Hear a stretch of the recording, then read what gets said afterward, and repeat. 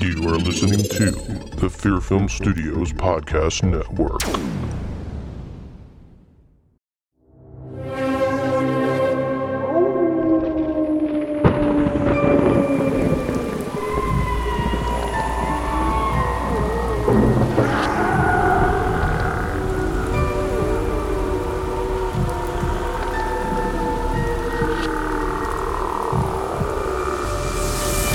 You are listening to the Horror Vein Podcast, the best horror movie podcast in the world, with your hosts Robert Massetti and Don Fisher.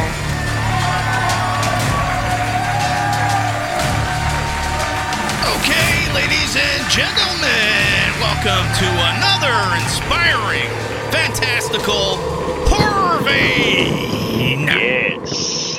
And I'm your host, Robert Massetti. And I'm your co-host, Don Fisher. See, I threw that in there. Changing it up, man. Changing it up. I love it. I'm trying. That's right. That's right. And I'm I your didn't get co-host. permission. I just threw it right in. See, that's good. I like that. That's awesome. Even though sometimes I don't feel like I'm, I just not Whoops. worthy enough to, I don't know. I'm not worthy. I'm not worthy. I just like, how many times have I said, I have a confession to make, I know. So What it's is- like, yeah. do I deserve to be on this podcast? I think so. But sometimes I wonder. But anyway, so Come on. I know. Totally deserve to be on this podcast. I appreciate that, sir. I appreciate that. So how we doing? Doing How was good. your weekend? That's good, Same old crap, I hear ya. I don't know how this came about, but I was thinking about you after I saw this Oh. thing. I saw this thing about John Candy, his life. And Oh. I posted on Facebook at the ending of Planes, Trains, and Automobiles. Yeah. Yeah. What a great, and they were talking about John Candy and how he was, he's really funny, great comedian, but he also had, he was very talented. He could, play drama and all that stuff. And they were talking about his life and how he got started. And he was, on Second City Yep. in Canada, Yep. but they asked him to come down to Second City in Chicago. Okay. So he was working on the Second City stage, and you worked on the stage too. I did. And I was did. like, wow, that's Yeah. so great that, you were on that same stage as John Candy and all those other great comedians. John Belushi. John Belushi. Aykroyd. Absolutely. Yeah. And it That just was made me awesome. just like miss Chicago so much because Yeah. that is just amazing. But Oh, yeah. Yeah. So you watched a documentary? yeah, it was a documentary about John Candy's life, and it was I would it love was to great, watch that. but it was sad at the same time because he was Oh, just I know. what a great, unbelievable talent. He didn't do any horror films, folks, but he was just No. he was just amazing. I know I'm off topic here, but we Although usually in do Planes, talk Trains, about. they take a they dress him up as a devil. Remember when they're Yes. they're They do. driving the car? He's got he's the like, horns. Yeah. That's awesome. So there you go. That's probably as horrific as he's gotten ever in film. But Yeah. Yeah. Well, no, I don't mean, like in The Great Outdoors, he was talking about the bear story. Oh yeah, that was absolutely. kind of scary. Oh yeah, that was. They good. was getting That- what they a were getting great attacked by that bat inside. Oh, that was fantastic. But anyway, yeah. So yeah, I don't know. It was just an amazing thing. If you have been able to watch John Candy's films, I recommend all of them. They're just amazing. I do too. And, I do too. So I saw something on my Facebook feed. oh, They're doing a Silence of the Lambs TV series really? Didn't called it? Clarice. What it's called Clarice? So didn't they have like Hannibal Lecter, like TV I don't know series? I thought I they don't know had if they had a something. TV. They It's might like have. Lecter or something. I don't know. Yeah, can't but keep this up one's with all coming that out. crap. I think it's coming out later this year, and I just don't know how I feel about that. Who's in it? Anybody? I don't even. Big? I didn't Okay. recognize her. Yeah. I just don't see anybody playing it other than Jodie Foster. I don't know, Rob. Yeah, that's true. I mean, she was Yeah, and how you fantastic. gonna, you're not gonna replace Anthony Hopkins, and I don't know. Well, there was a movie called Manhunter. I don't know if you've ever Yes. seen that. Yes, I remember that. And I do the remember gentleman that played Hannibal Lecter, I thought he was pretty good. And Yeah, I can't remember the his actor's name. Yeah, I know what you're talking about. But that yeah. was more because I read the book. and that was more like the book than. Okay. Because it was called Red Dragon, so they changed it to Manhunter because they didn't want people to think it was some kind of, I don't know, fantasy movie. Well, yeah, like a Chinese fight movie or something. Right. But and that was directed by Michael Mann. It was really good. William Peterson's in it. That's a really good movie. Yeah, I like that. Did you like Hannibal? I did like Hannibal. I liked Silence of the Lambs. Yeah. I even liked when they redid it as called Red Dragon with I forget the guy's name. But they actually, went more towards the book. It was called Red Dragon, and they had, I think I remember. They had Anthony Hopkins as Lecter in it. So they did. Okay, yeah. It was good. And that was like a remake, or what was it? Well, yeah, they went more towards the book, like Manhunter. Okay. So it was kind of like a remake, but I guess what they wanted to do was connect Anthony Hopkins because he played, Hannibal so good in Silence of the Lambs, so they wanted to redo it, with Red Dragon and just kind of have the whole thing work with Anthony Hopkins, I guess. Oh, I see. Okay, gotcha. Okay. That was cool. Yeah. It was good. Yeah. So I saw that come up. Other than that, I don't think trying to think if I watched anything. I don't think I did. I've been watching, I don't know why, but I got the inclination to watch the Scream series. Oh. So I watched all 4 movies. Wow.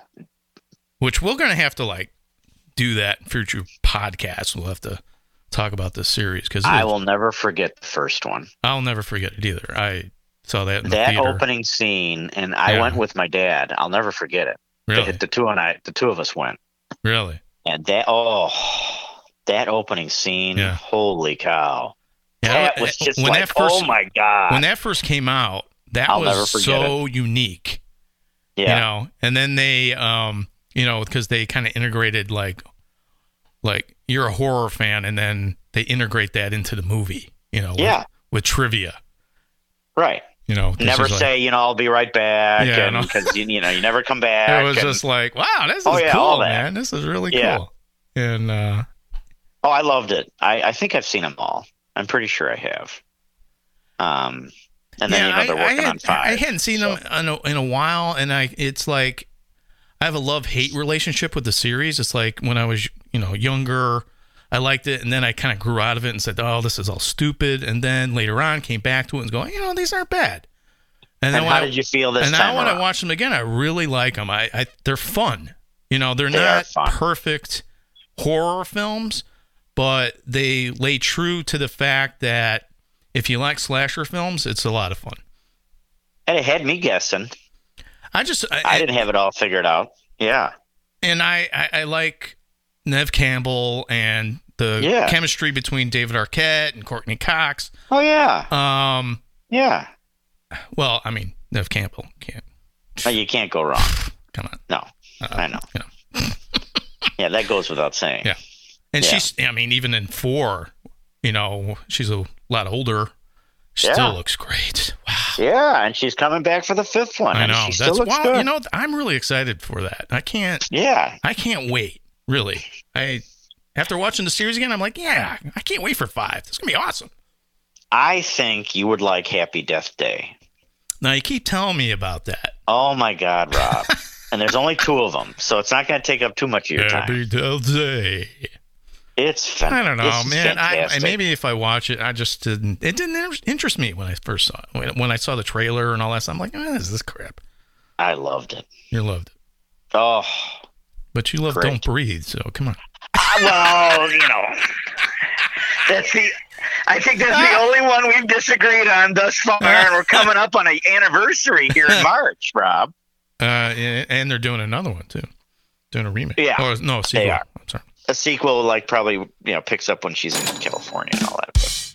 But did you hear what I said? We got an anniversary, first in March. It'll be a year. A year, yeah. We have to do something special, like an anniversary. I think we should. An anniversary show. Yeah, we got to pick a special movie or something. We have to have some people call in and I don't know. It'll be surprises or something. Yeah, there'll be some surprises, some new things happening, and switch up maybe a little bit of the format, and who knows? Yeah, who knows what we'll do? But it'll be interesting. Well, hopefully entertaining too. So, well, I hope it's entertaining. I don't know. I don't know if people are still listening. I don't know. I hope they are. I hope we haven't lost anybody, and hopefully gained some people. So I don't know, man. Who knows? We'll see. But I'm really looking forward to the second segment here, because not only did I do my homework, but I did some extra credit too. I did too. And did you? Yes. And if nobody knows what we're talking about, and I don't know why they wouldn't, we're talking about this week. We're going to review The Texas Chainsaw Massacre, directed by Tobe Hooper. 1974. Is it 74? Yep. Yes, it is. Wow. Yeah, there's a lot to talk about for this movie. That's why I'm thinking maybe we're gonna. He's like, let's get into this now. Well, no, I'm just saying. I've got. Yeah, this film is. Man, it's just wonderful. And if people are just discovering our podcast and have never listened to us before, we usually open up when we just talk about random shit, and that's what we're doing right now. Right?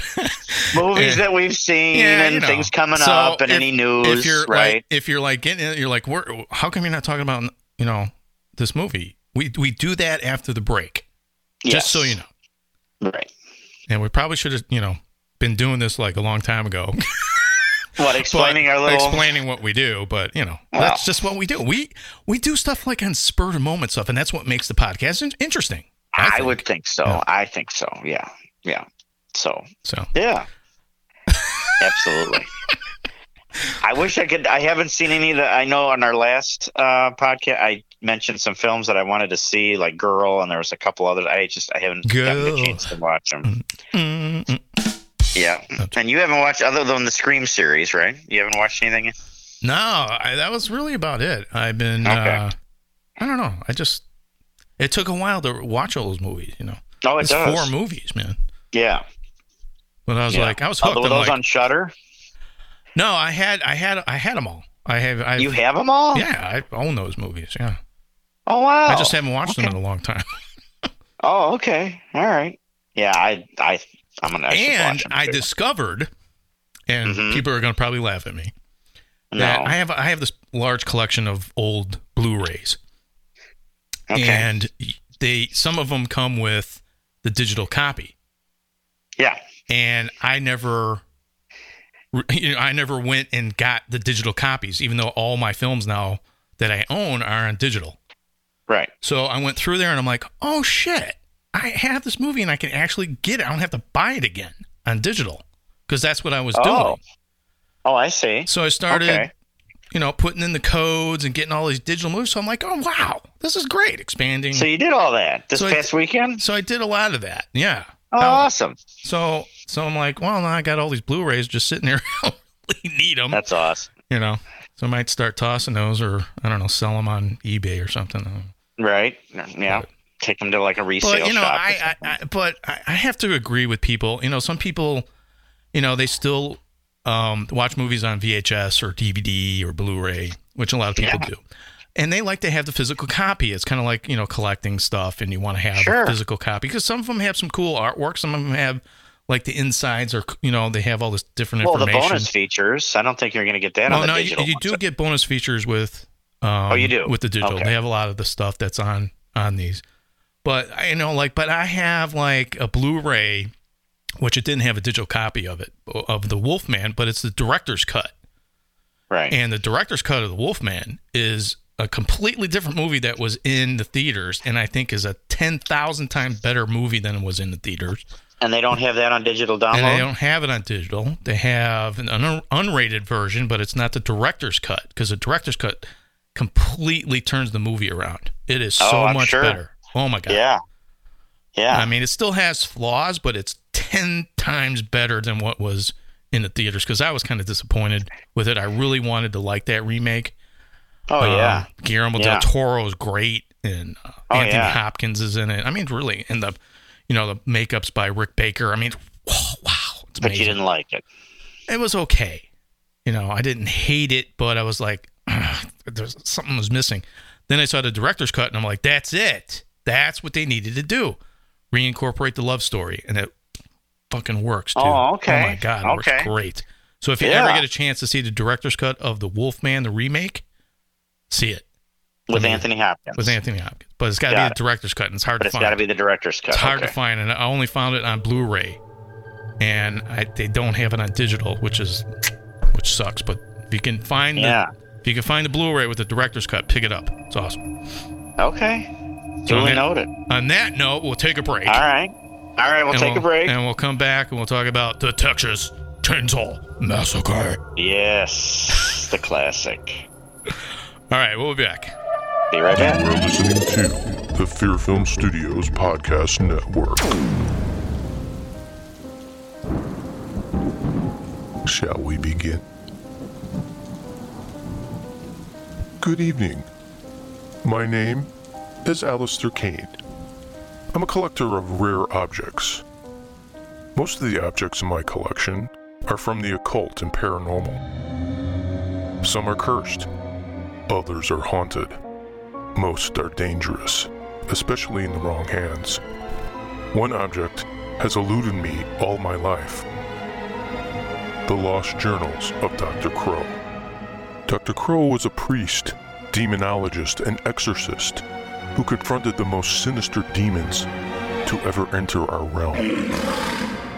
He mysteriously disappeared over 30 years ago without a trace.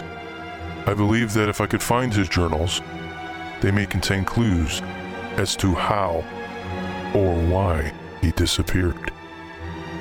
So join me as I embark on a mysterious journey into the shadows of the night and the realms of demons. But only if you're brave enough to listen.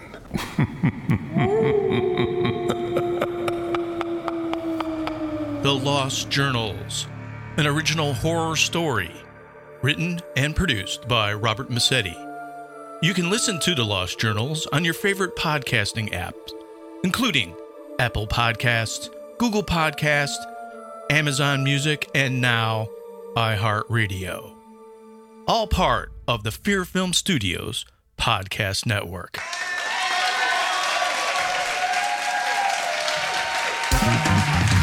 And we're back from the Horror Vein bathroom break. And yes. That's funny. I'm your host, Robert Massetti. And I'm your co-host, Don Fisher. Oh, my God. That is guilty as charged. Chaos here at Horror Vein today. That's right. Good Lord. I knew how long the second segment was going to be, and I better go now. Because we're doing Texas Chainsaw, so I better just get it all. Yeah, oh yeah. I'm going to have to go number 1 and number 2. I mean, just let it all go. I even blew my nose. I mean, I got to get all that. That's right. Get it all out. Right. Get it all out. That's right. Because we're going to be here for a while, folks, so I think put your feet up. You know, get some pillows and that's right, and enjoy the ride. It's gonna be a ride. It really is. Oh, this movie is just fan-fucking-tastic. Texas Chainsaw Massacre. Yes, 1974, directed by Tobe Hooper. Yes, shot in Texas. Yes, in the hottest in summer in July. Yeah, in Texas, probably. Yeah. Because you said you did some extra stuff. I watched this documentary about the making of Texas Chainsaw Massacre, and we'll get into that after we discuss the movie. But was it called A Family Portrait? No. That's the one I watched. No. Okay. Something else. But so because mine interviewed Jim Sedow, Ed Neal, Gunner. Yeah, mine had everybody in it. Yeah. Okay. It had and then the guy that played Grandpa. I can't remember his name.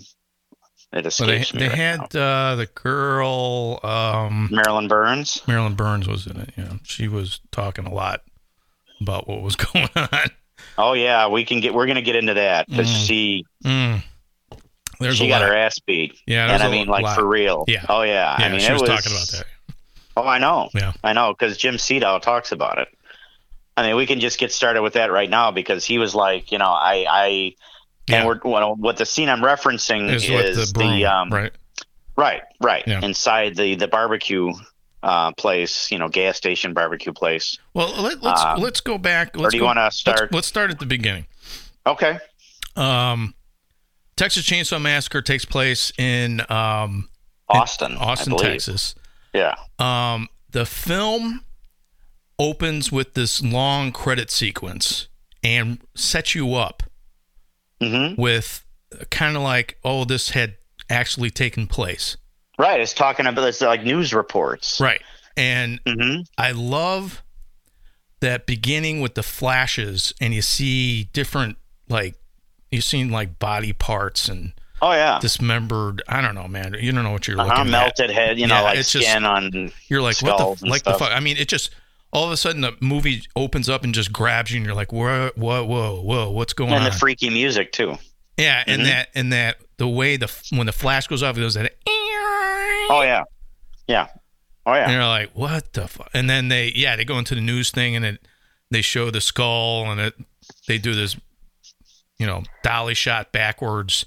Yeah, they fade out or fade back, revealing this I don't know, display of a dead person in the graveyard, and you're like, what? Their whole face is melted and stuff. Yeah. Oh yeah. It's just like you're like, okay, yeah. I'm in for something here. Well, and then it talks about, then the paragraph comes up and it talks about, it kind of previews what's going to happen, and they come across. Well, they don't even say what they come across, but they're like they go through like one of the worst experiences in their lives, and it's like you're almost. It sets you up to where you're in Texas, and I've never been to Texas, so I don't know what to expect. But they kind of set you up that you're in like a different world almost, because everyone that they meet is a character in themselves. They're like really weird or have something messed up with them. Nothing's right in Texas apparently in this movie. Well, at least in the area where they are. And, so. And then you have this group, and now you got to remember, 1974.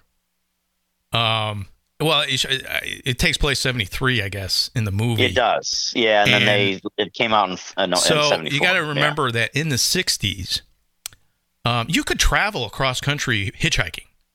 It would be no problem. People would pick you up. You wouldn't have to worry. Oh, absolutely. Too no much. Question. But once you got into the 1970s and after the Manson murders and all that shit, and the serial killer type thing was starting to come about. It's Son of Sam and all this other shit was going on.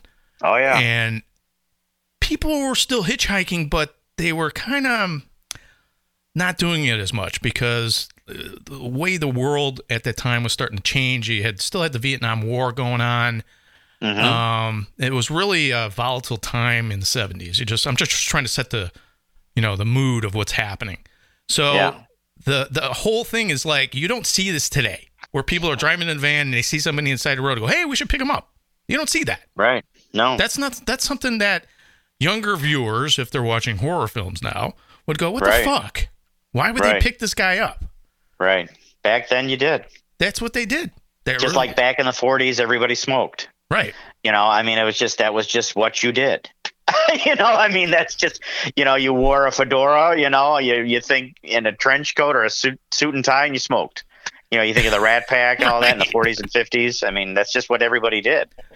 And like you said, in the 60s, people hitchhiked. They hitchhiked to California. Right. And in the dialogue you hear, they're like, well, it's hot out. This guy's going to, probably burn to death or, something's going to happen to him. Pass out of heat exhaustion. So people were actually concerned about other people at that time. Right. Unlike today. Right. So they picked this guy up. Well, even let's backtrack. Okay. Because even before that, you're like, okay, here we go. Just some random people driving through this town, and then they get it. No. What I really liked is that there were some attachments to the area where they were. Right. Her father was buried in this cemetery. Right. And then he owned the house that they went to. I'm not talking about the famous house where the family is. Right. We're not there yet. But I'm talking about this abandoned house where she lived, apparently. Well, and this was my room. And, the reason was that the graveyards were being robbed of skulls and body parts, and people were concerned that their loved ones were missing from their graves. That's right. So that's why they were going there. So I mean, it made sense because they set everything up. Right, so which I loved. It wasn't just some random group of friends driving, in a van, and so they weren't all of a sudden they weren't in a van driving to a cabin where there's a murderer. They had no clue what was going on. No idea. They were innocent. It was, I think, a much better setup and believable the way they set up. And I think that there was a reason why they were there. Exactly, you know and it wasn't for some stupid reason. Right. Other than the fact, we're just going to go to a cabin somewhere in the middle of nowhere and go party. No. Right. Exactly. They were there with a purpose, and it made sense because they set it all up. Yeah, I just loved that about that. That was great. I had forgotten about that. I'd seen the movie a long time ago, and I was like, damn, that's good. I like that. Yeah, and there was a part in the we'll get to it, of course, the dinner scene. But there was a part in there that I totally just missed, and I'm like, oh my God, I never noticed that before. Oh. So we'll get to that. But yeah, no, I just love how they set all that up, and then we're not going to obviously take this movie frame by scene by scene, but I love just things built upon each other. We might, but I loved how, they went to the gas station where the barbecue was, where later Sally gets, we'll talk about that, but they were, Jim Seedow, the cook, we're out of gas, the tanker truck, so we'll just. And his coworker has something wrong bizarre. with him. And he'd go up to the car and he'd be talking to him, and the guy starts washing the windows. I'm like, what and the then he fuck? Stops, and then he goes back, and then he stops. Like, what the hell is it? I love that. Everything's fucked up in Texas, apparently. Again, where they are, yeah, I know. I know. And well, of course, then they pick up, the hitchhiker. And that by scene, Edwin Neal. If that's where we're going, and he's got this birthmark or something in his face, and he plays that role. I mean, it's probably. If he wasn't in that scene, it really wouldn't work because he was like so natural, and everybody else seemed to be acting. But when they cut to him, you're like, "What the fuck?" I can tell you why. And you couldn't take your eyes off of him either because he would just. I can tell you why. You didn't know what he was going to do next. And so in the documentary that I saw, they were whatever, I can't remember. It was in California, or no, I don't remember. They were wherever they were. They were in Texas. Tobe Hooper was in maybe they. I don't know. Well, wherever they were holding auditions. Oh, okay. And he was going actually to this film. He was going to school at that college, and somebody, you're going to audition for? What are you talking about? What movie? He just kind of stumbled upon this audition, and Toby brought him in. And he says, "Can you play weird?" I said, "Yeah, I can play weird. I do weird really well." And he started reading the script, and he said, "Oh my God, this is my nephew. This is he has a nephew in real life that's brain damaged and schizophrenic." Right. And he's like, "I'll just play my nephew," and that's what he did. Wow.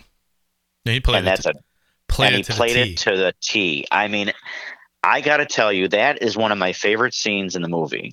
Head cheese. Because it's just a character study. That I'm telling you, that whole, like you said, he plays it to a T. The character he plays, and I know he's pulling from, like how his nephew is and everything. He's pulling from another person to get the character, but he is just masterful. It's truly a masterful performance because it engages you so much. Because the guy in the wheelchair is so freaking annoying.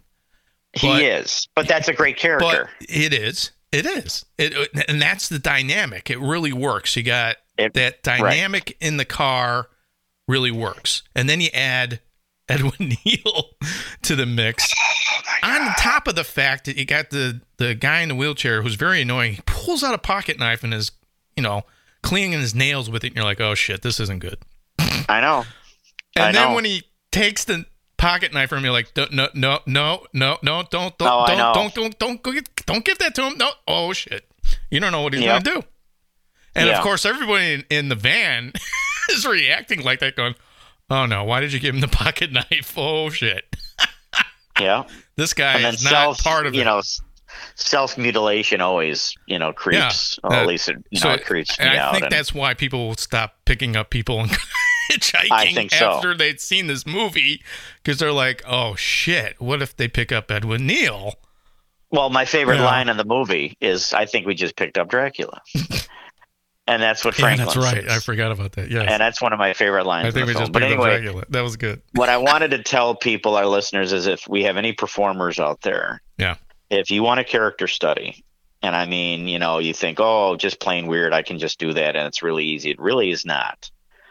And if you want to study somebody and create a character, this is the one. But this is the performance that you look at. What's really interesting, if you look at it as story wise, the scene really doesn't add anything to the story other than the fact that it's setting you up for everything that's going to start happening later on in the film.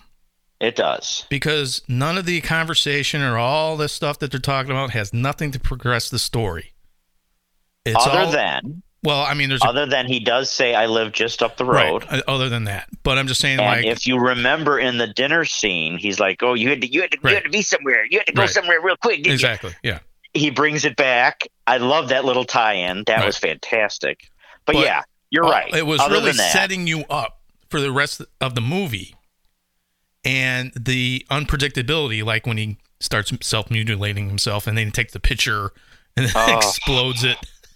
God. And because he's like, I want some money. And he wipes his blood on the side of the van. And I'm like, my God. And then he just starts going nuts on the side. And you're like, what the fuck, dude? Fantastic. Just fantastic. Yeah. And then they're like, oh, we're going to run out of gas. And you're like, motherfucker, I don't want to run out of gas in this area. I know, not here. I know. But they were naive, and then they go to the house, and that's like the creepiest house ever. It is, yeah. And I still don't know why they were there. I guess they were just checking it out because they have nothing better to do. Well, they were trying to kill some time, I guess, to wait for the tanker truck to come back. Oh, yeah, that's right. Okay, yeah. That was her house where she grew up. And then I guess there was a creek nearby, and they were going to go skinny dipping. Right, and the creek's empty because it's so high. And it was all dried up, but they didn't know that. But yeah, so it wasn't like some random. It made sense to me. Yeah, I don't think there was anything in this film where I'm like, what the fuck? That didn't. Okay, that doesn't make sense. And then the fact that they like to hear something, they're like, oh, they might have gas. We don't have to wait for the tanker truck. So let's ask them if we can buy some gas. I mean, it's totally innocent. Right. And that's what's great.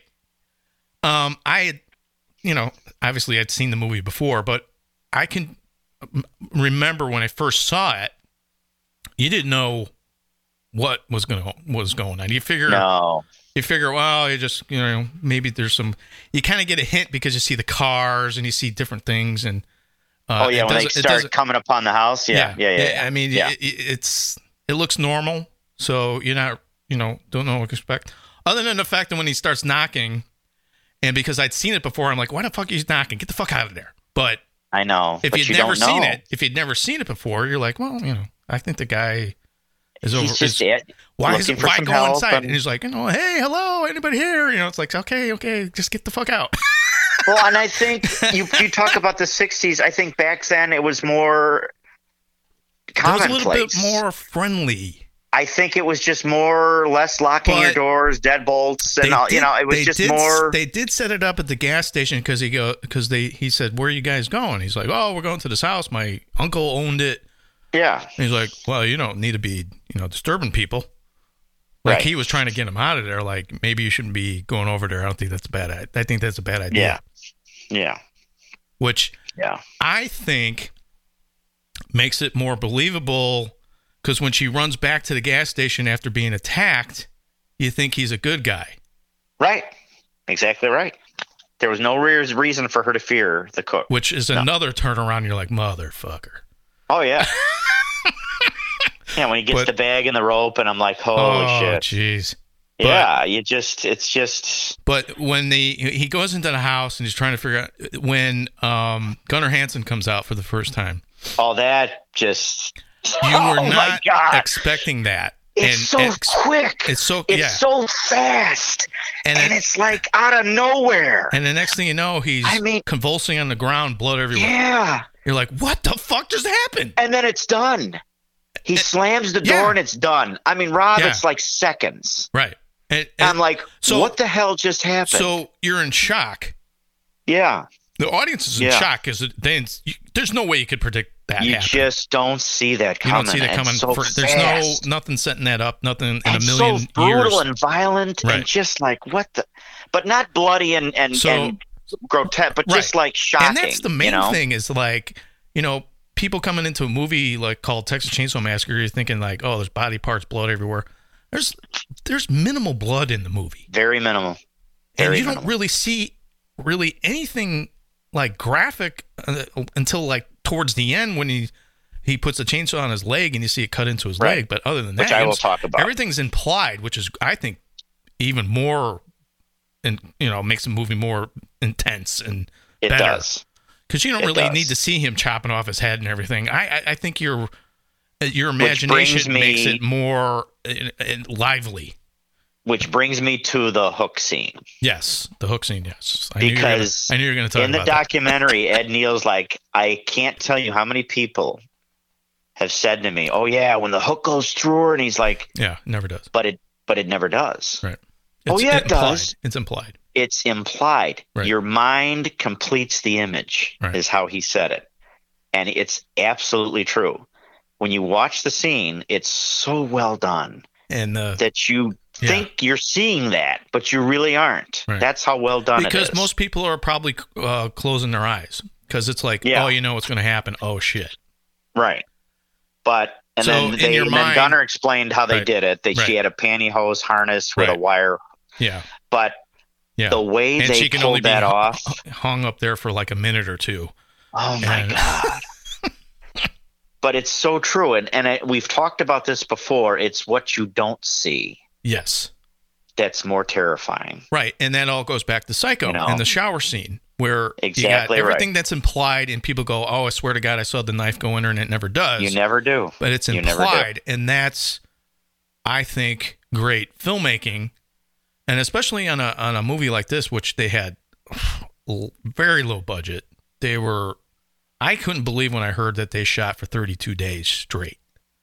Yeah. Yeah. In 97 and they were learning by doing it. Even Edwin Neal was even Edwin Neal's like it's almost documentary style because they were kind of learning as they were doing it. Well, and that's what I like about the film too. It does have a documentary feel.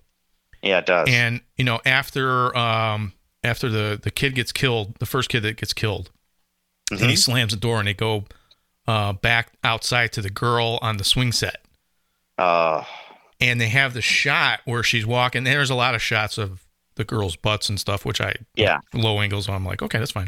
But they didn't have. But it's all one continuous shot. But they didn't have the budget to do a Steadicam shot. Plus the swing was very low, so they had to fit the camera underneath it. Right. So that's when they developed a very simple rig to put the camera in the middle of a 2x4 and put two people on both ends and just pull it across that way, and it works fantastic because they had a wide angle lens. That's awesome. And it looks like a Steadicam shot, and it wasn't. It was just like them with a board and pulling, because they didn't have any money for. They had no money for like extravagant camera moves and stuff like that. When like actors were fetching props and everybody was like all hands on deck, because during the documentary I was watching, he was talking about that the actor that played Grandpa. Yeah, he was a young kid. Yeah. But he was like, I was fetching props for Toby, and we were all doing stuff. Well, the set they had talked with the set designer, and they said that they needed like bones and stuff like that for the set. Oh yeah. And he was trying to build these the chairs and lamps with bones and stuff like that, and he actually used animal bones because they said most of the farms in the area. It cost money to take the carcasses. The city or the town would take the carcasses away, but they started charging for that.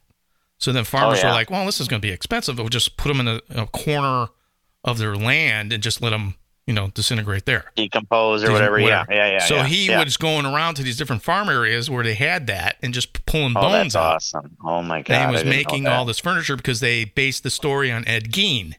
Right. Ed Gein had made, furniture out of actual body parts and stuff like that. And more skin mass. All that stuff was from the real Ed Gein story. and they incorporated that into the movie and the set design and everything else. So, that's was part of the documentary too. Was that it's very hot in the house. Obviously, it didn't have air conditioning, and it's 97 degrees in there, and it's like 115. Ed Neal was saying, decomposing, and animal parts are still part of the bone, so it stinks. Yeah, and people are throwing up on set because it's just too much, you know. Oh yeah, are we going into the dinner scene? Yeah, well, yeah, that's part of where you go into the dinner scene. Yeah, we could go there now, but there's a few other things I wanted to talk about first. Sure, go ahead. So yeah, I mean, they just going for realism. You know, I mean, when Marilyn Burns was in the barbecue shack. Jim Seedow, that plays the cook, was like, I couldn't do it. And they're like, no, hit her. Yeah. I just can't. He had the broom and he was just tapping her with it. And he's like, no, hit her. Ed Neal always would, he would like impersonate Tobe Hooper. I guess he always smoked a cigar and had this low toned voice. Yeah. It seems like you're pulling your punches. You got to really hit her. Yeah. And then Marilyn Burns was like, no, come on, you go ahead. So finally they had a fake. They had a real broom and they had a fake one. And I guess they went back to the real one. Yeah. And she got bruised up. Yeah. He said there was like, they did like 8 takes and he's like, this poor girl, she was getting bruised up and they had to put some makeup on to cover up. Well, that wasn't the only thing they were doing to her too. I mean, they just, my God. She got a lot of stuff happened to her. Good Lord. Anyway, the other scene, when the cook and the hitchhiker were fighting in front of the truck lights. Yeah. Ed Neal is like, they did a lot more. There was a lot more to that scene. He had like this wooden hardwood stick and he was actually hitting me with it, like hitting me in the head. And I could hear like the crunching on my skull. And, all this dirt was coming up and that wasn't that was all real from the dirt road. And he said, that went on for a while and then they didn't even use the scene. They cut it out of the movie, but there was a lot more to that scene that you see. And my point is they really actually used, because Toby's like, no, and Neal was like, I was a young actor. I was trying to, do the best that I could for the role. And I'm, I was just, I just kind of went with it, nowadays you'd be like, hold on. But back then, they just did that. So she was saying that when they tied her up and they put the rag in her mouth. Yeah. They said it wasn't like prepared. They just grabbed the rag off the floor. They didn't clean it or nothing. And they just shoved it in her mouth. Wow. And she was like, really? You guys couldn't put something that was clean in it? It was something they found on the floor. Oh my God. And they stuffed it in her mouth. So on top of that, she is getting, they're doing the scenes with her and they're trying to get, the grandfather to suck her finger with the blood on it. And she's got this thing in her mouth and who knows where. She has no idea where that rag was, where it was. Where it had I didn't know that. Wow. And, she was telling all kinds of horror stories. Wow. God, I'm like, I felt so bad for her. I did too. Because she was screaming to the top of her lungs. She must have gone hoarse a few times, I'm sure, because. And they also, another fun fact is that Gunnar Hansen, the outfit that he was wearing, because they didn't want to destroy it, by getting it cleaned. Right. He actually wore that suit throughout the entire shoot, and he said he is embarrassed to tell everybody, but he stunk. And they would do these scenes, and I mean, especially the dinner scene, it stunk so bad that people were going outside and throwing up and puking. Yeah, between that and the body sausages and everything, and then the bones stinking in the next room, right? And everyone's stinking because they're not. It's hot and they didn't take showers and they're wearing the same, outfits for. Ed Neal said they injected some of the sausages in the food with formaldehyde so they wouldn't explode. Yeah. Well, also, one of I forget, somebody got accidentally injected with it. They were trying to inject something.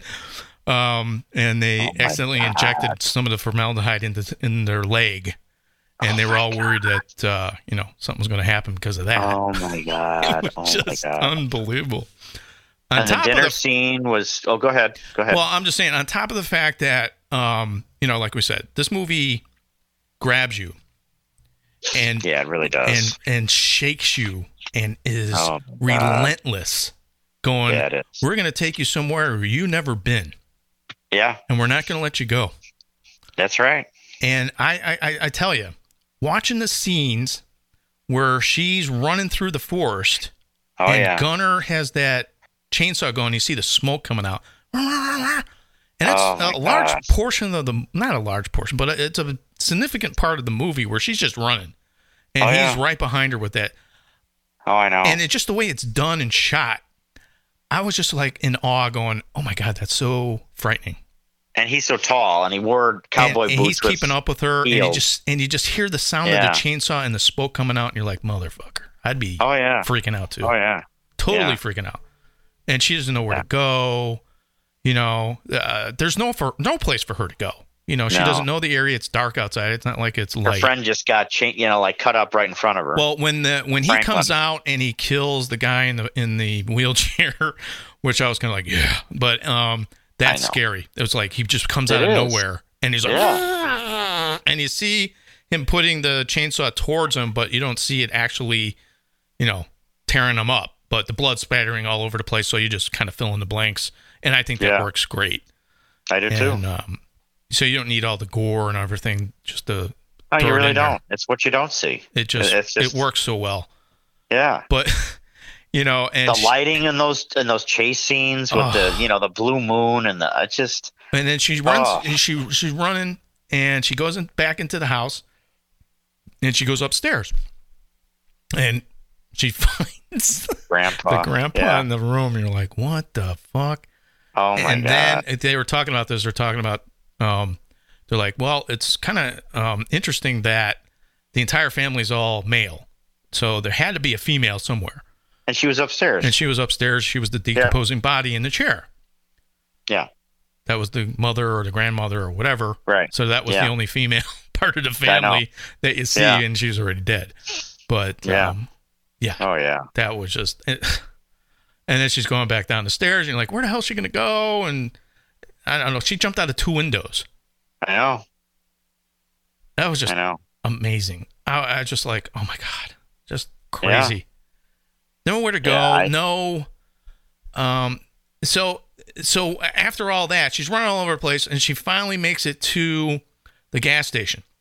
Right. And the guy from the gas station comes out and goes, like, oh my God, what's going on? And she's like freaking out. Of course I would. Anybody would. Oh yeah. And you think, oh my God, actually, she could actually be saved now because the guy seems sane at the time and everything seems hunky-dory. And you're like, oh. And it actually, even though it's coming, and I knew it, there's a sense of relief at that moment. There was. Because it's movie's so intense with that. For a brief moment. Yeah. Her being chased with that chainsaw is just unrelenting, and her screaming, and you're like, God, this is oh my God. I know. You don't know how to react to it. It's just, it's overpowering. And then you were like, oh, okay. Now she's not screaming anymore. It's like, she's calmed down. And this guy's like, oh, I'll get the truck. I'll take you, we'll go and, we'll get help and blah, blah. And you're like, okay. And she's calming down and she's looking around. You see the food and you're like, oh, something's not right. I know. It's just didn't feel right. And he's got a rope and a bag and you're like, what? And he just reacted like she does. What the fuck? I know, right? I thought you were helping me. What's going on here? I know. Yep. And here we go again. Yeah.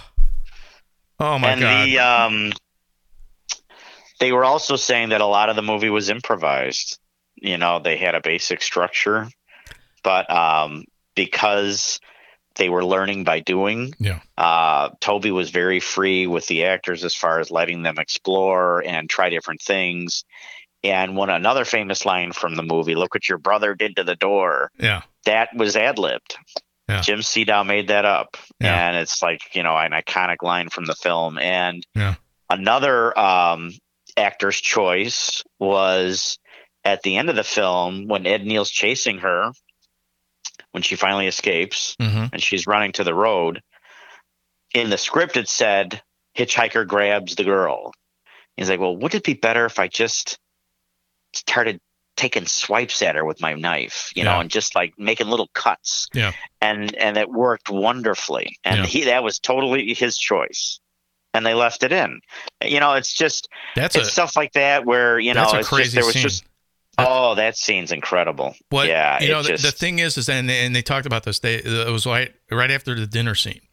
Yeah, it was right after that she escapes. Yeah. Not only was it hot because they were filming during the day, but they had drapes on the windows to make it look like it was still night.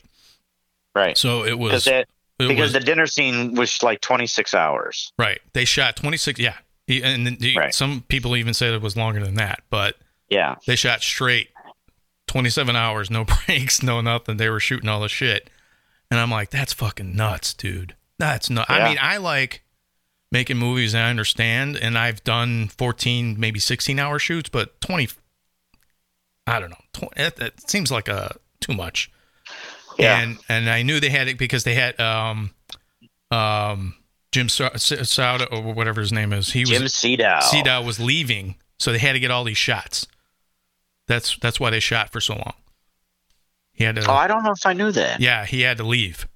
So they're like, really? We're going to be doing this until we get it all done. And everybody was all in. He had another gig or something? Yeah, or? He had contract obligations. He had to be somewhere else, and they're like, "This is the last day you got me." I didn't know that. And we got to get all this shit done.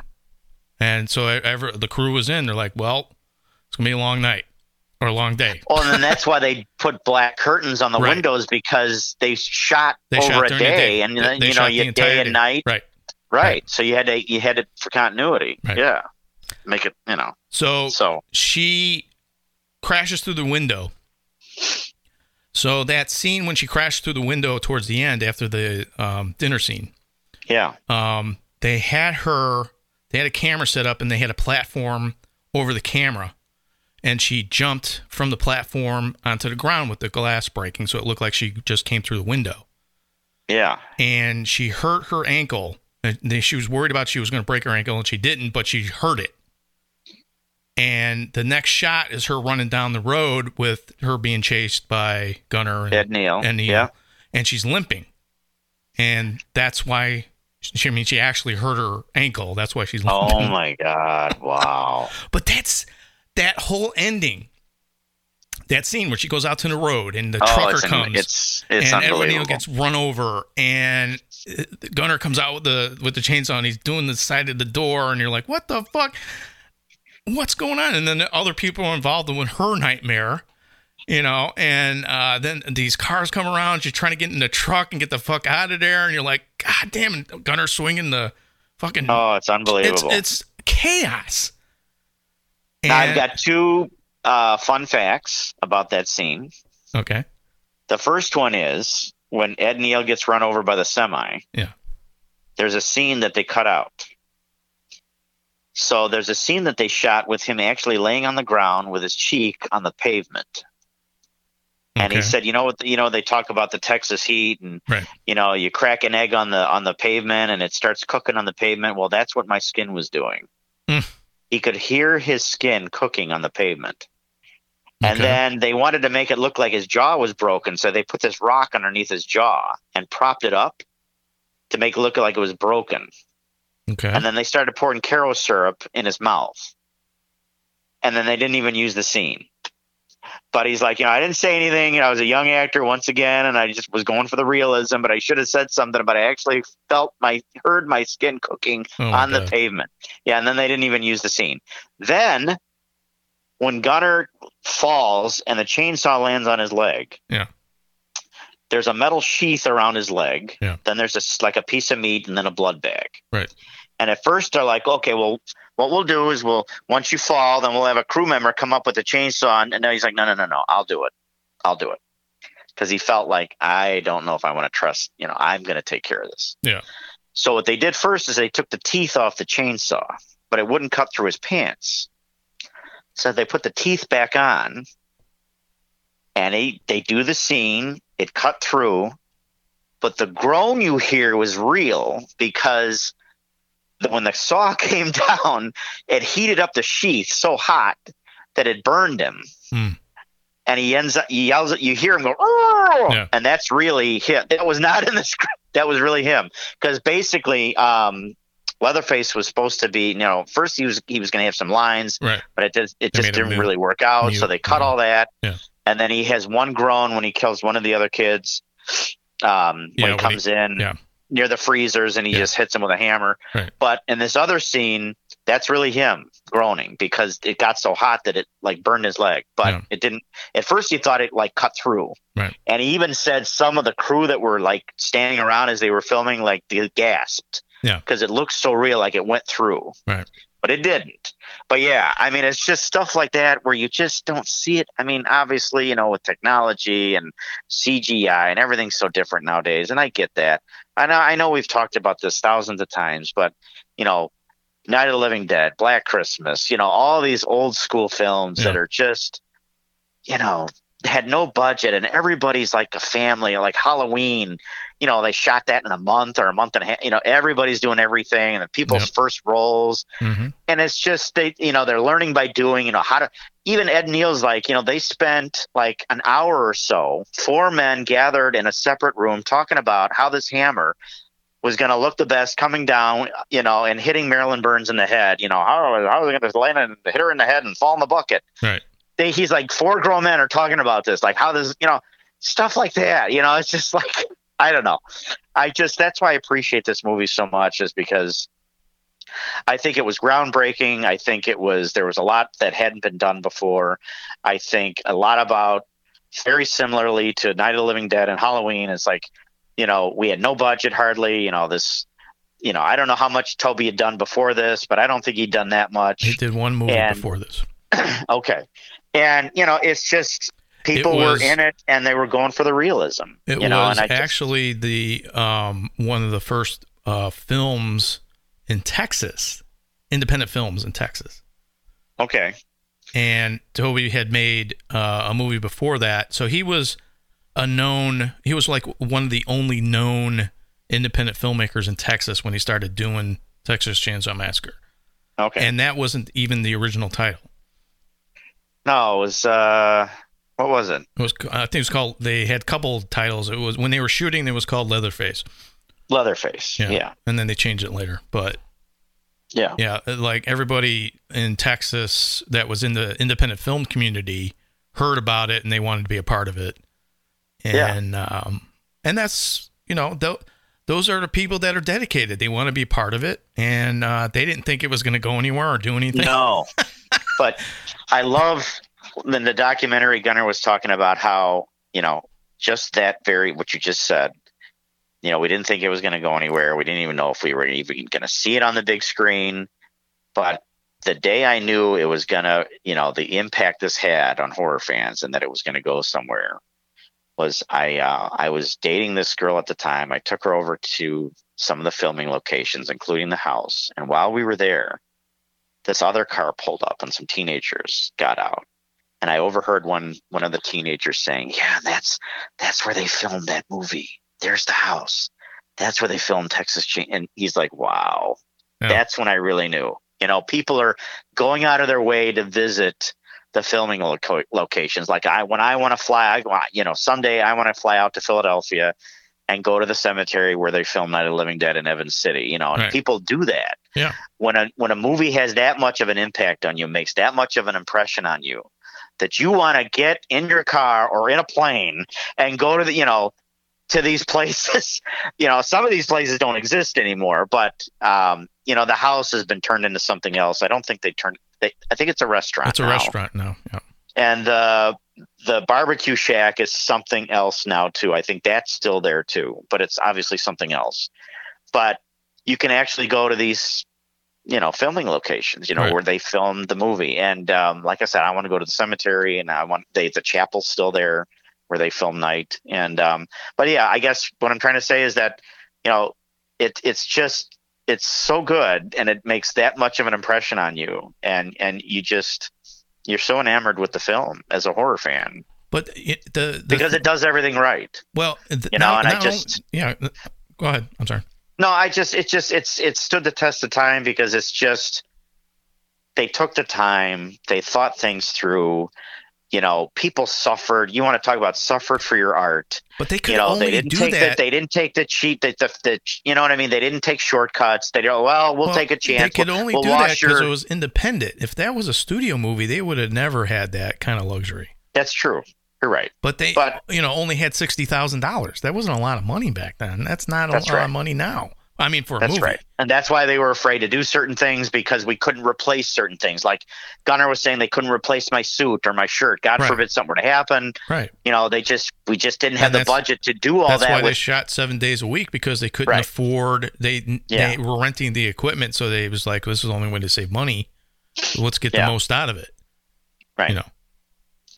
And see, I think from that comes creativity, comes just ingenuity, comes just more realism. You know what I mean? Like, it just has more of a, like we talked about, a documentary feel, and it's just, well, I don't know. There's just something to be said about, okay, well, I don't have the budget for this, so we're just going to have to, you know what I'm saying? And everybody's in, and it just, and people were kind of like, well, I guess what I'm trying to say is, like, you want to talk about realism. Ed Neal's like, we were getting on each other's nerves, we're just, so some of the reactions were like natural because of just the circumstances. Sure. The oppressive heat, the stench, the smell of your other actors, the smell of the bones in the other. It's like, some of this stuff was just like, we weren't acting. This was like, oh my God, I don't know. To me, that's why it's just, there isn't anything bright in the film except for the shorts on the girls. Yeah. It is a dark, bleak, ugly movie. Yeah. It is. Yeah. And it, even though I'd seen it before, when I watched it again, it had such a grip on me. Oh yeah. And then when the movie was over, it was kind of like such relief, because it is relentless. It is. Have never seen a movie, and that's why it was made so much money, that grabs you and shoves your face in this. Oh yeah. Just terror and ugliness. There is no bright spot in the film. There is no happy ending. No.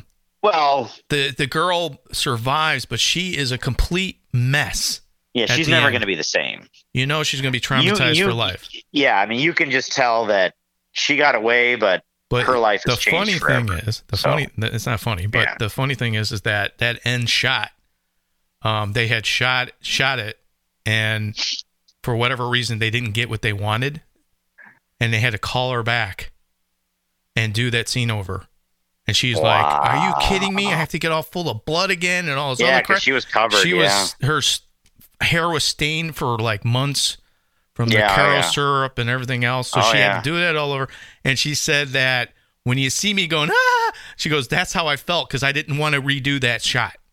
She didn't want to do it at all. I didn't know that. They had her do that scene, and she was like, "I don't fucking want to do it. I'm done. I'm over. I'm done with this movie." These people were it was a month of hell for everybody. Yeah, it really was. And the film is kind of like living in that hell too. You experience it in the film, what they went through making the movie. You really feel it.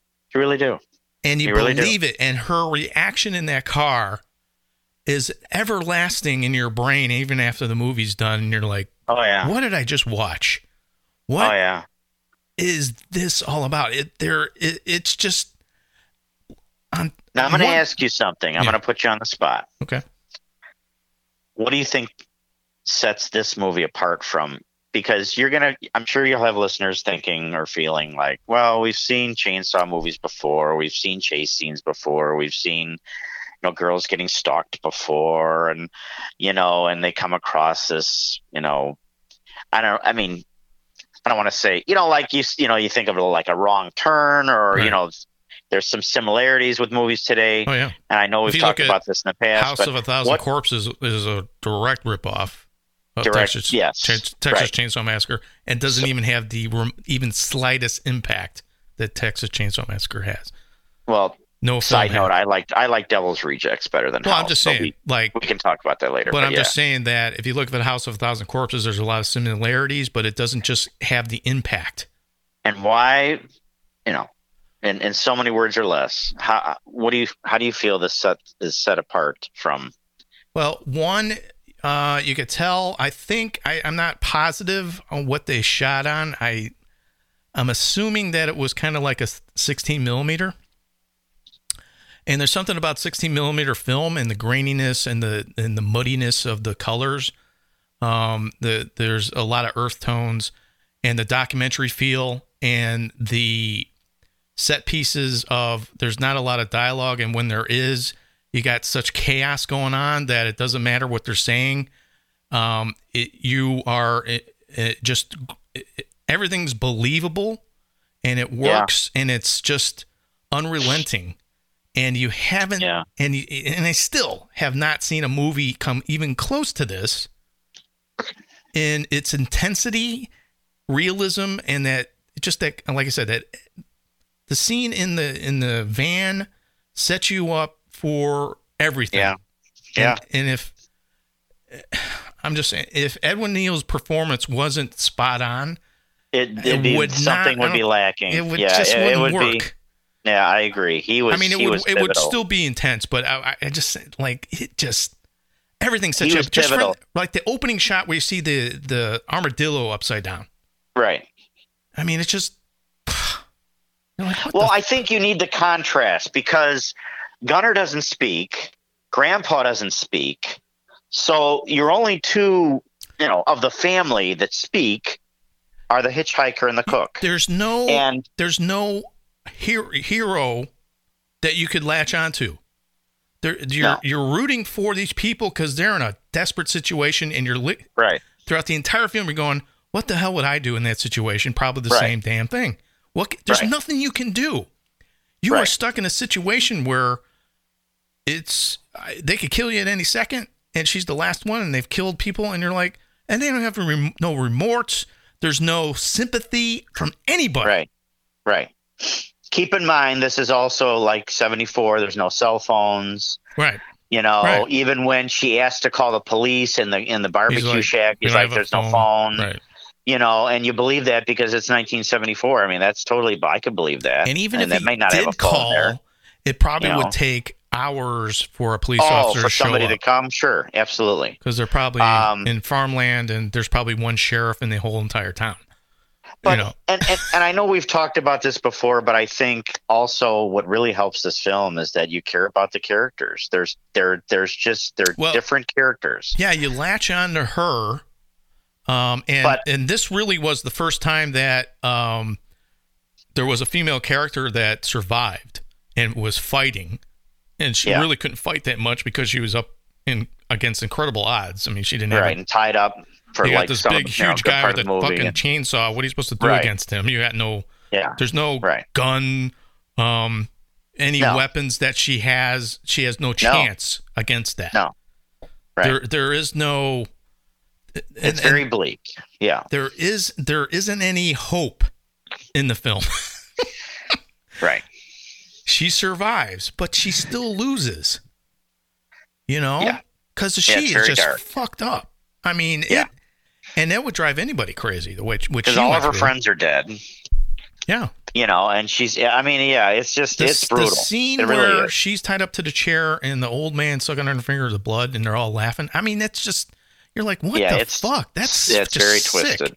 Oh yeah. And then when they go into in the room and they got the freezers and the body pops up and he turns and there's Gunnar and he slaps him down with the sledgehammer.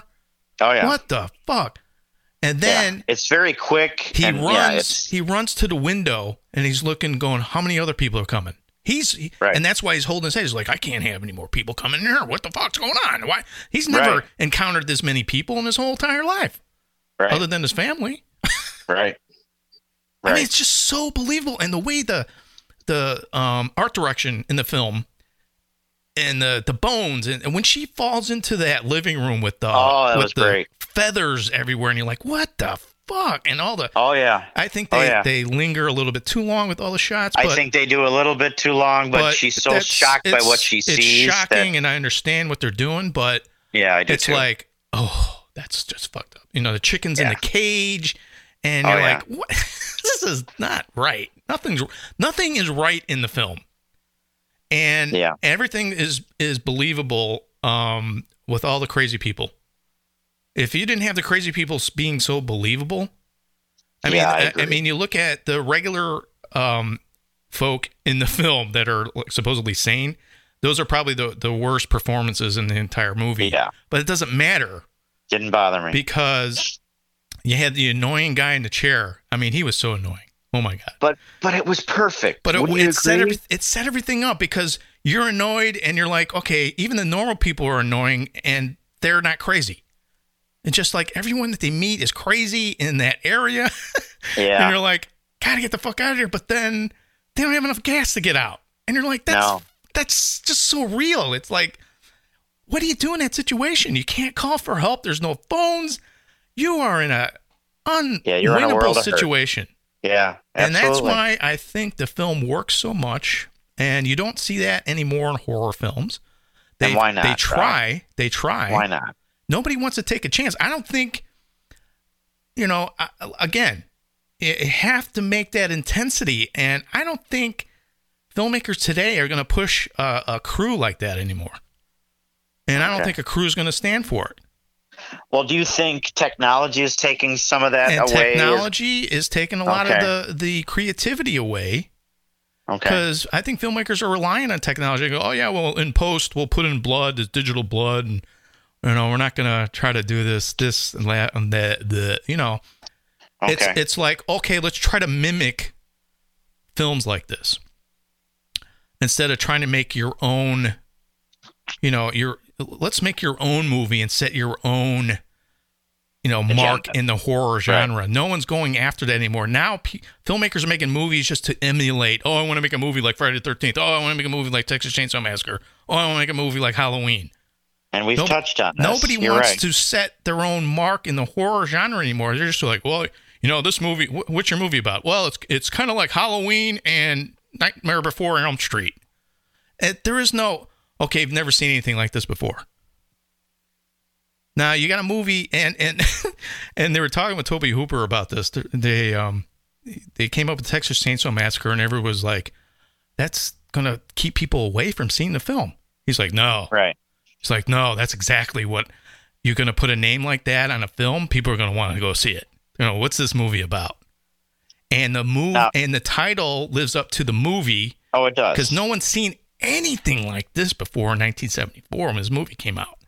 Right. And it's still, to this day, just as gripping as it was back then. I think so. Do you think everything's been done and there's just nothing left? Like, no. This has been done. So do you think there's plenty of room for filmmakers to make their mark, like you said, and do something original? Absolutely. And something that somebody's never seen before? You think that's still out there? Absolutely. Okay. Because a lot's been done. If you look at Chainsaw Massacre, it's like every horror, you've seen 1,000 horror films are just like it. People in a van or a car going to, like I said, going to a cabin and there's a killer. Right. Technically, this is what this movie is. But look what they did. Look at how they approached it. Look at how the script is. Look at how the acting is. Yeah. And when you bring in crazy into a film and it's done well, it adds a certain level to it. If that's what you're trying to accomplish. Which is not easy to do. Now, this movie isn't I don't like these type of movies personally. I just don't like slasher movies like this. They don't interest me. And when I first saw the film, I didn't like it because the filmmakers say this too. They're like, you either hate it or you love it. Yeah. And I didn't like it when I first saw it because it was exhausting. It's an exhausting film to watch. It is. With her screaming, you're like, when is she going to stop? God damn. Yeah, it is. But that's real, though. But it is. No, totally. I mean, she'd be doing that. Absolutely. Yeah, absolutely. Absolutely. Yeah. But it gets on your nerves after a while. But when I watched it, just now, I was like, man, it just works. It works on so many levels. And I think, it has to do with the time. Because the 70s and everything that's going on, like I said, with the hitchhiking, you can't get that today. and everything's more technological now, so you can't get that. It plays on isolation. That's why The Thing works so well. Plays on that isolation, and you go back to the basics, where it's just like, the hunter against the hunted. They're seen by these people as meat. Well, I think and animals. They're really just animals. And the whole film is about animals, and that's what and they set everything up with the slaughterhouse, and he keeps talking about how they smash the cows in the head. Sets up everything in the film. That's why I said everything in the van sets up the entire film. It does. So where you got this, they're driving along and they go, "What's that smell?" And it's the slaughterhouse. And he's like, how they do all that stuff. And then Ed O'Neill has pictures of the slaughtered cows. And it sets you. That's the setup, and that's the brilliance of the screenplay. It's basic, but it's setting you up to make you believe everything that's going to be coming up, because I don't know, it just works. It just makes it work. No, it does. And I guess what I wanted to say was, nowadays you've got to be careful, and you've got to account for so many more things to create that feel of isolation. Right. There's how do we disable the cell phones? Right. All right, well, how do we disable, the GPS, and how do we, it's just, there's so many things you have to account for to make it believable. But also, and that I think is the problem. Well, and again, filmmakers rely on technology. So they're like, oh, we're going to do this really cool crane shot and this dolly shot and stuff like that. Right. And, Texas Chainsaw Massacre has a couple shots where you're like, oh, that's cool. But it doesn't rely on it. It doesn't. It really is documenting what's happening, and the way stuff is shot. In the like when he like one of the characters is walking through the forest to the house.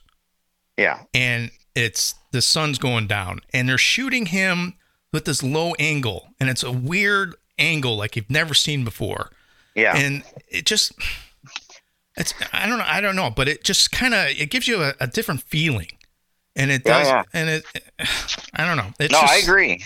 Yeah, it's the grittiness and the ugliness of the film, where people try to emulate that, but they just don't capture it because they're so concerned about, let's put a blue gel on this, and let's have a crane shot, and let's rely on technology to tell the story. Where here they are, they just had camera, and they're like trying to figure out how they're going to shoot this, and tell the best story that they can.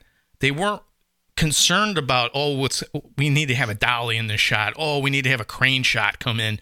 Those shots don't care. It's like Hitchcock could have done this movie and it wouldn't have worked, because he was, he wouldn't have done such a gritty movie. I mean, he's a different type of filmmaker. Here you got Tobe Hooper, who was taking, it's not like he didn't care about his crew, but he was more concerned about getting the movie done. And and it was just him trying to get the movie done. Yeah. And he just did everything in his power to get it done. Yeah. And if he had to hit a actress with a real broom, let's do it. Make it look real. I'm not going to sit there and try to baby try to figure out a different way. And like, oh wow, that looks like a rubber handle, and even in the car, she's in a bag tied up in the thing, and he's poking her. And he's he's going in from, I'm a regular person to I'm crazy. Yeah. And we'll call somebody. We'll be okay. Everything's going to be fine. Ooh. And he's just poking. I know. It's that turn on a dime. And that is that character study that you see. And that's what I'm saying. It's like the characters are rich. They are. They really are. And it's like you hate them so much that they're interesting to watch. And they're very different. They're different, yes. Ed Neal's different from the cook. You don't see and these regular different from Tell me another horror film where you see so many weirdos. Well, there's weirdos, but like zombies, House, and I liked those characters. I liked Captain Spaulding. I liked Baby. I liked. But my point is that the rawness, and that's where Night of the Living Dead comes in. Yeah, is Night of the Living Dead had that raw part to it. It did. It did. Texas Chainsaw Massacre has that.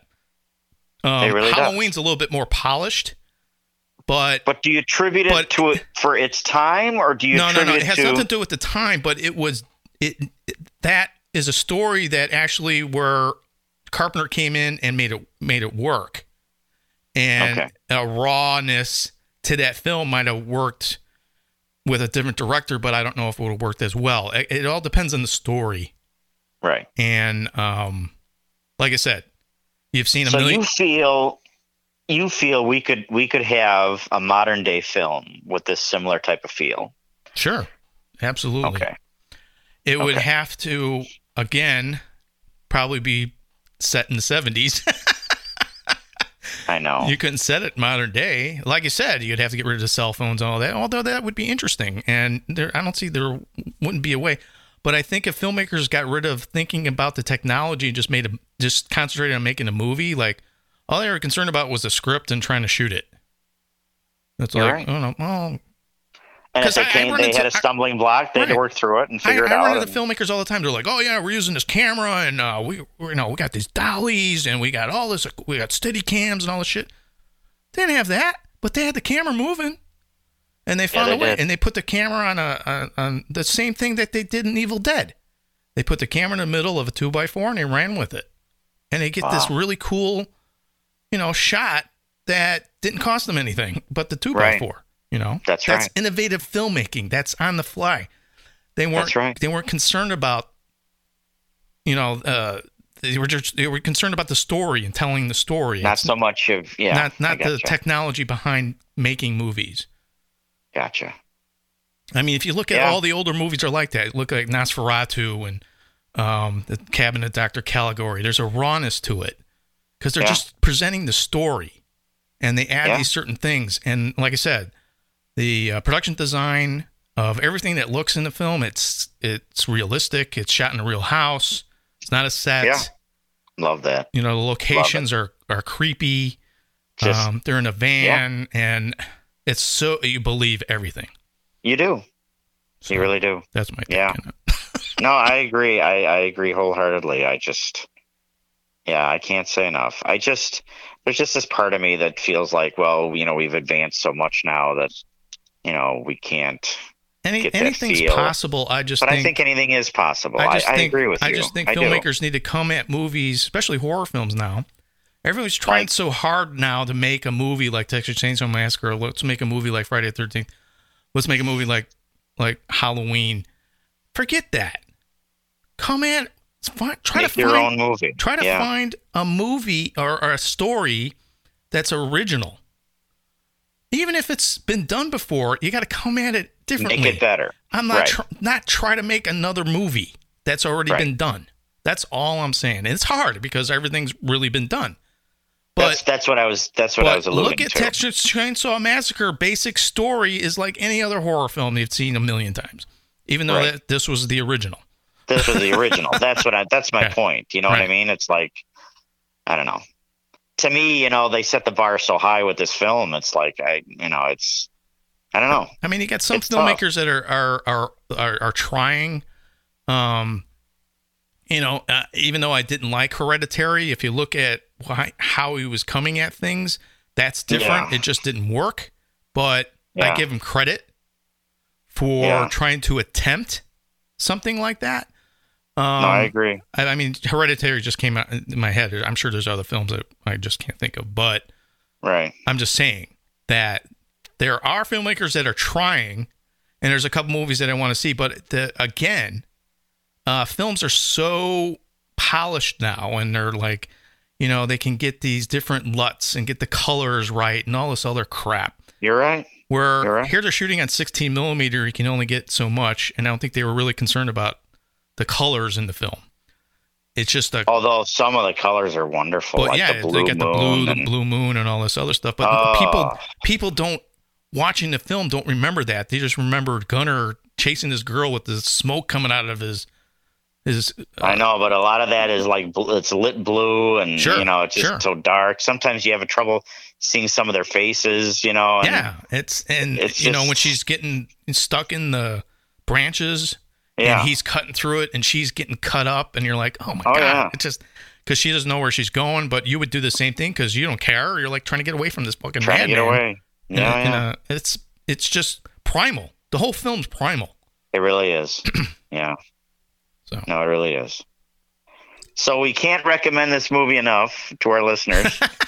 If you haven't seen it, put this on your list because it's one of the greats. It's right up there with Night of the Living Dead. It's right up there with Halloween. You know, it's a classic. It really is. Even if you don't like this type of movie, you need to experience it to know what we're talking about. Yeah. And the success of the film. Absolutely. And even the character studies.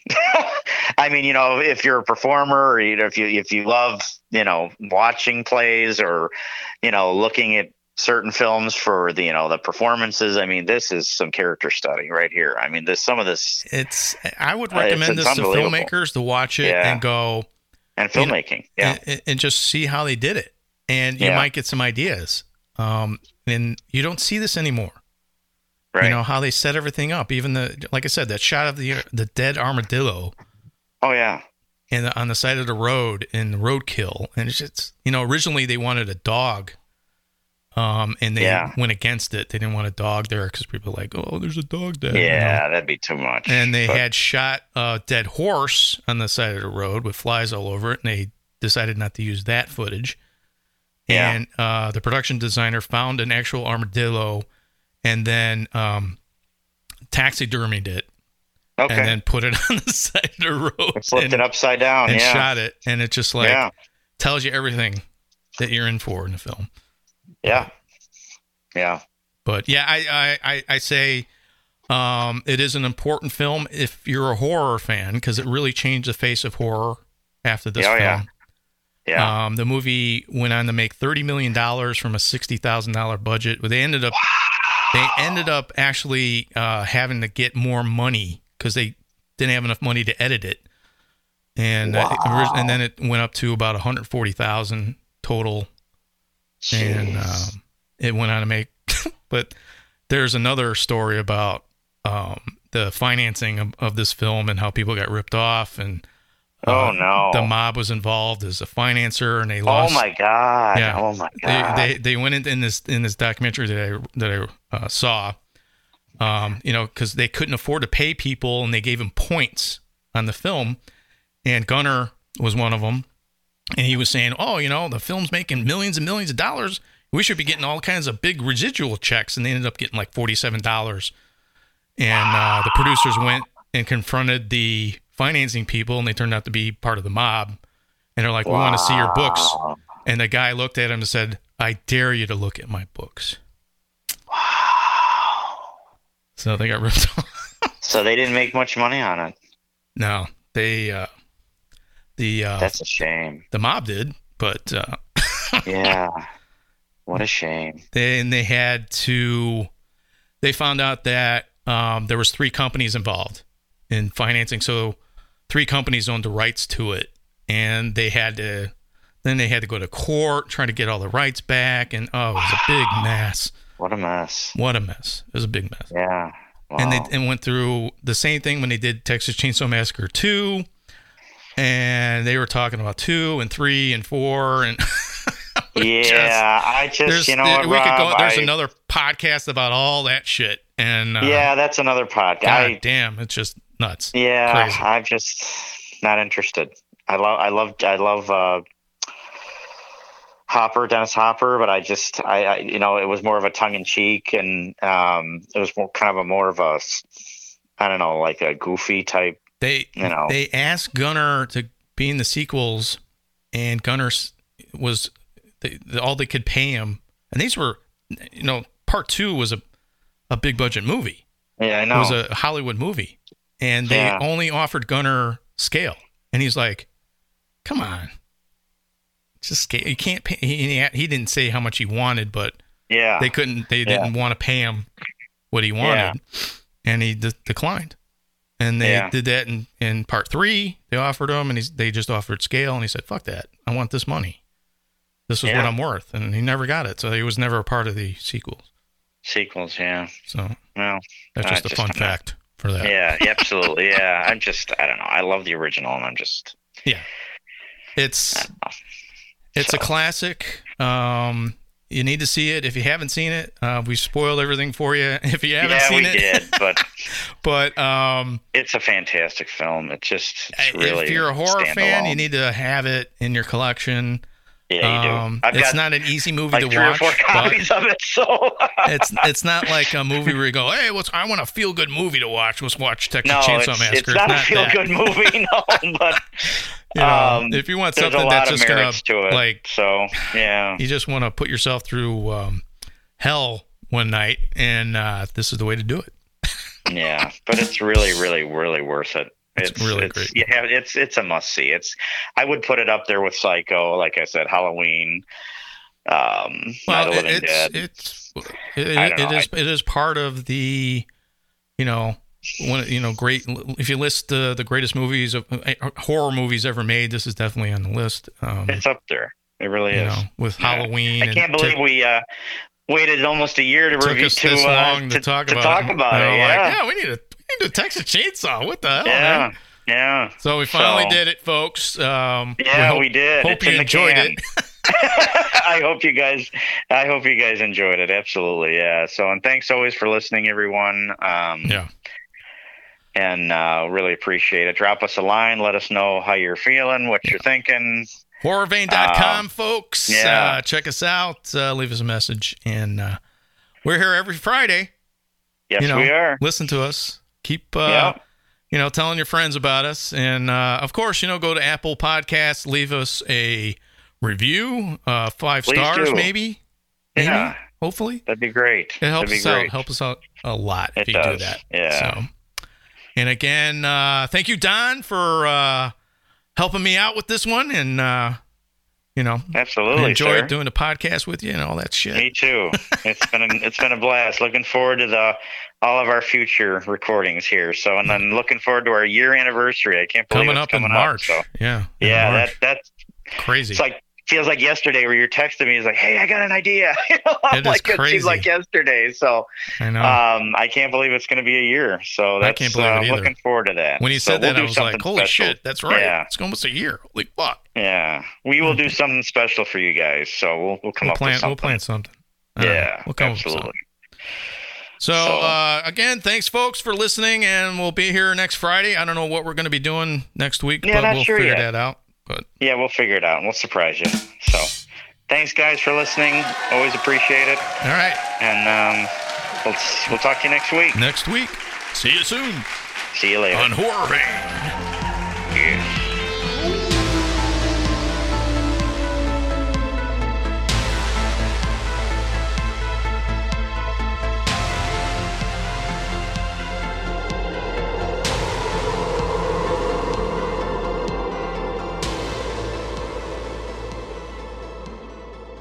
You are listening to the Fear Film Studios Podcast Network.